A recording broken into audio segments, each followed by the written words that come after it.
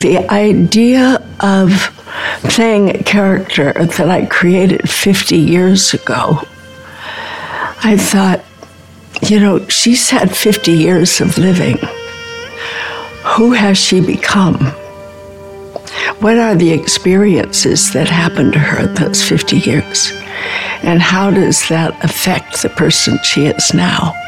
And that started to interest me creatively.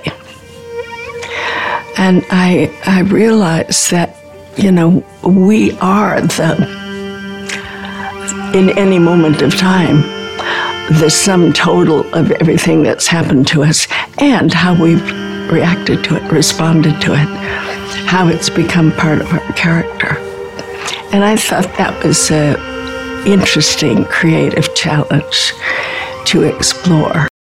In 1973, I was captivated and scared. First, in reading The Exorcist, I couldn't even read it at night. It was so scary. And then seeing it on the big screen in a theater where you could literally hear a pin drop. It was that quiet. Now comes Exorcist Believer.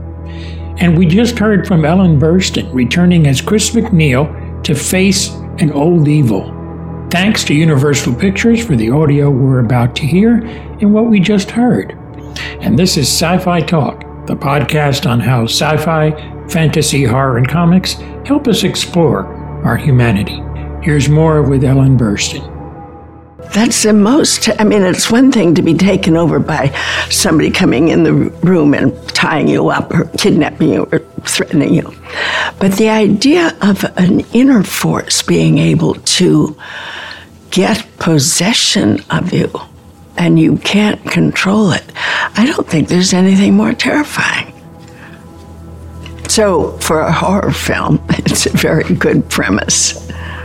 There are rituals for it in every religion, in every country, in every culture.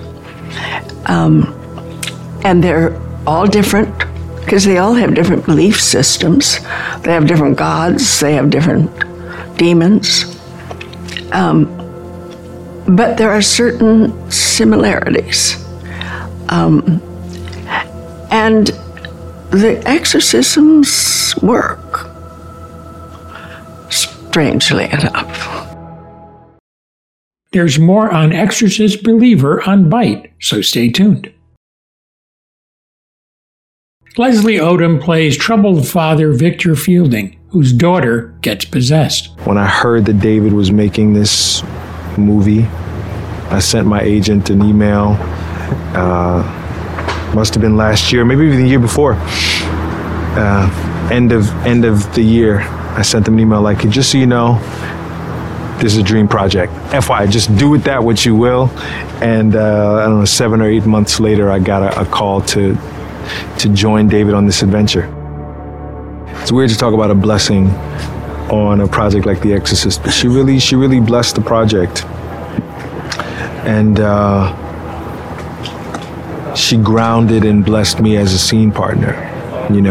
We already had the bar of her work, the high bar of her work, the high mark of her work and Linda's work and that original team that they gave us. We're trying to be in the world. I know we're making our own thing here, but we are, of course, trying to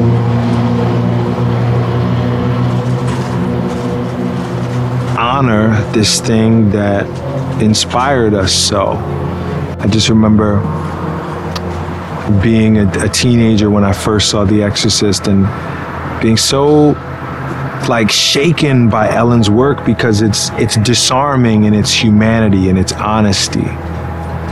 So I was a little nervous, as you can imagine, to come here and work with her, but from the first minutes of being with her, she gave me this huge hug.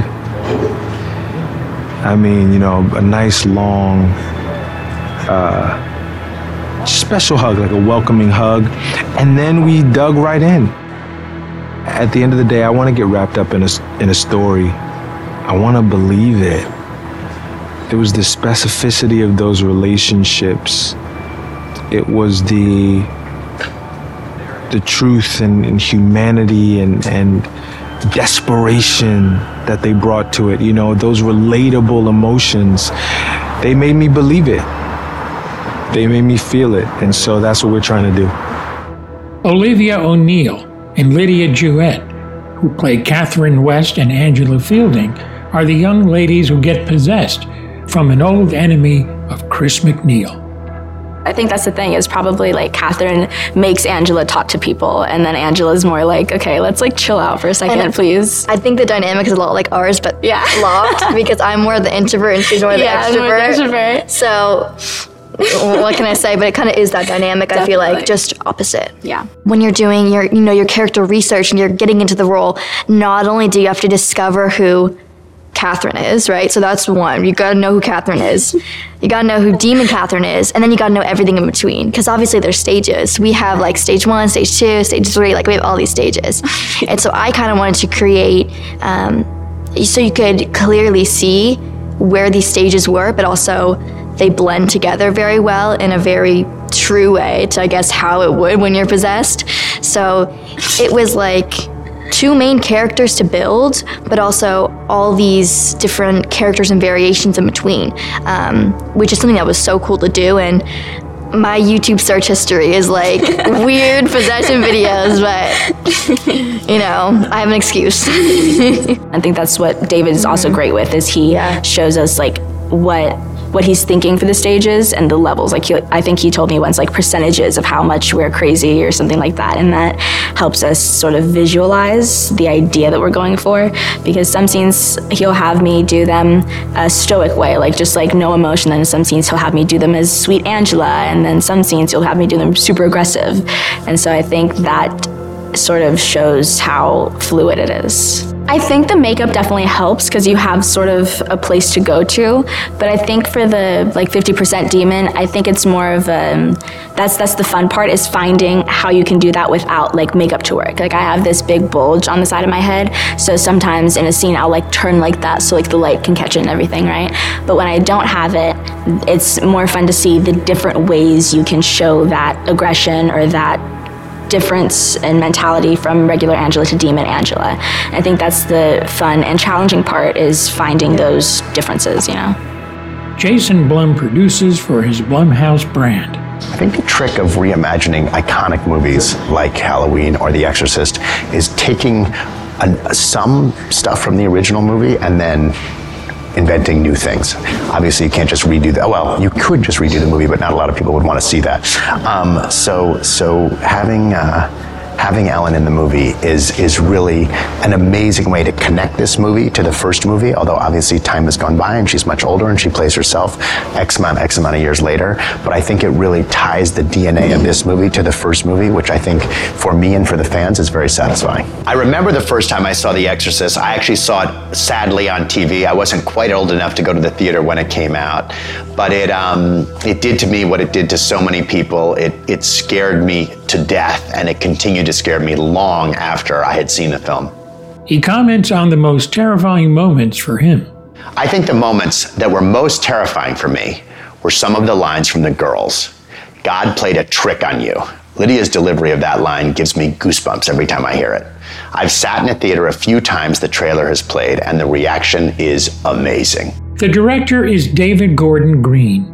I've grown up with a fascination of religions of all sorts, and when I see a movie that has a religious theme, I'm always really triggered by that and wondering about that, and often read more about it or research it. And this was an opportunity to take a lot of different perspectives of possession and explore it through a variety of characters and their perspective of religion. So as you can imagine, being a steward of this title, people pick up the phone. And so my research began as curiosity, naive curiosity, wondering various religious perspectives on possession and various rituals and ceremonies that paralleled the demonic universe that we were exploring. And then it was a chance to talk to academics and priests of all sorts and be recommended books to read. When I met Ellen Burstyn for the first time, she had an amazing journey for the last 50 years in the wake of the success of this film, with people bringing her stories, with people telling her their experience and sharing, and in a lot of ways the evolution of this project began with some of my inspiration from Ellen and her real life story. In my initial research of this film and the narrative we were sculpting, I found cases of up to 5 in a synchronized possession. So up to 5 accounts of 5 people that were dealing with possession from an entity that felt related among the 5. And for me, that was exciting because I thought, okay, now I can explore all these different perspectives of how you would deal with it differently. If it was your child, then I would deal with it, then she would deal with it, or he would deal with it. And so this became, to me, part of the conflict of the movie is if our children are possessed by the same entity and you think about things differently than I do, how do we work together to kind of free these kids of this being?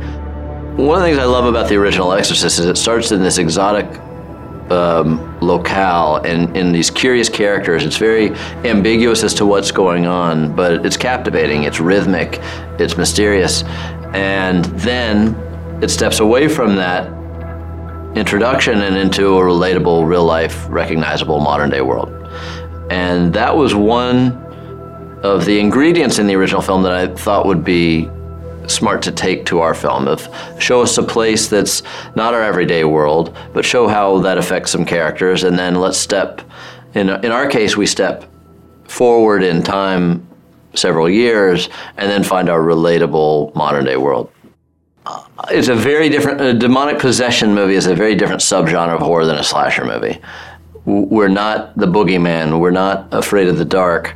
This is a movie about real life drama that escalates to a point of absolute mind-blowing horror. I think this movie is asking a lot about belief. It's asking a lot about placebos, the power of suggestion, about faith, where you come from and what you're willing to believe if you think that that's the step toward healing. And so every character, no matter how devout they have, or within the story here, are challenged by their faith, challenged by their belief. And then ultimately, that's a quality also that can unite. Special thanks to Universal Pictures for the audio we enjoyed. Or did we enjoy it? I don't know. See this during the day is the best advice I can give. I will watch the original and then see this film. So we'll see, how it goes. Getting Burstyn is a coup, no question. Subscribe to Sci-Fi Talk Plus, and it is free for a lifetime. The link is in the show notes. For Byte, this is Tony Tellado.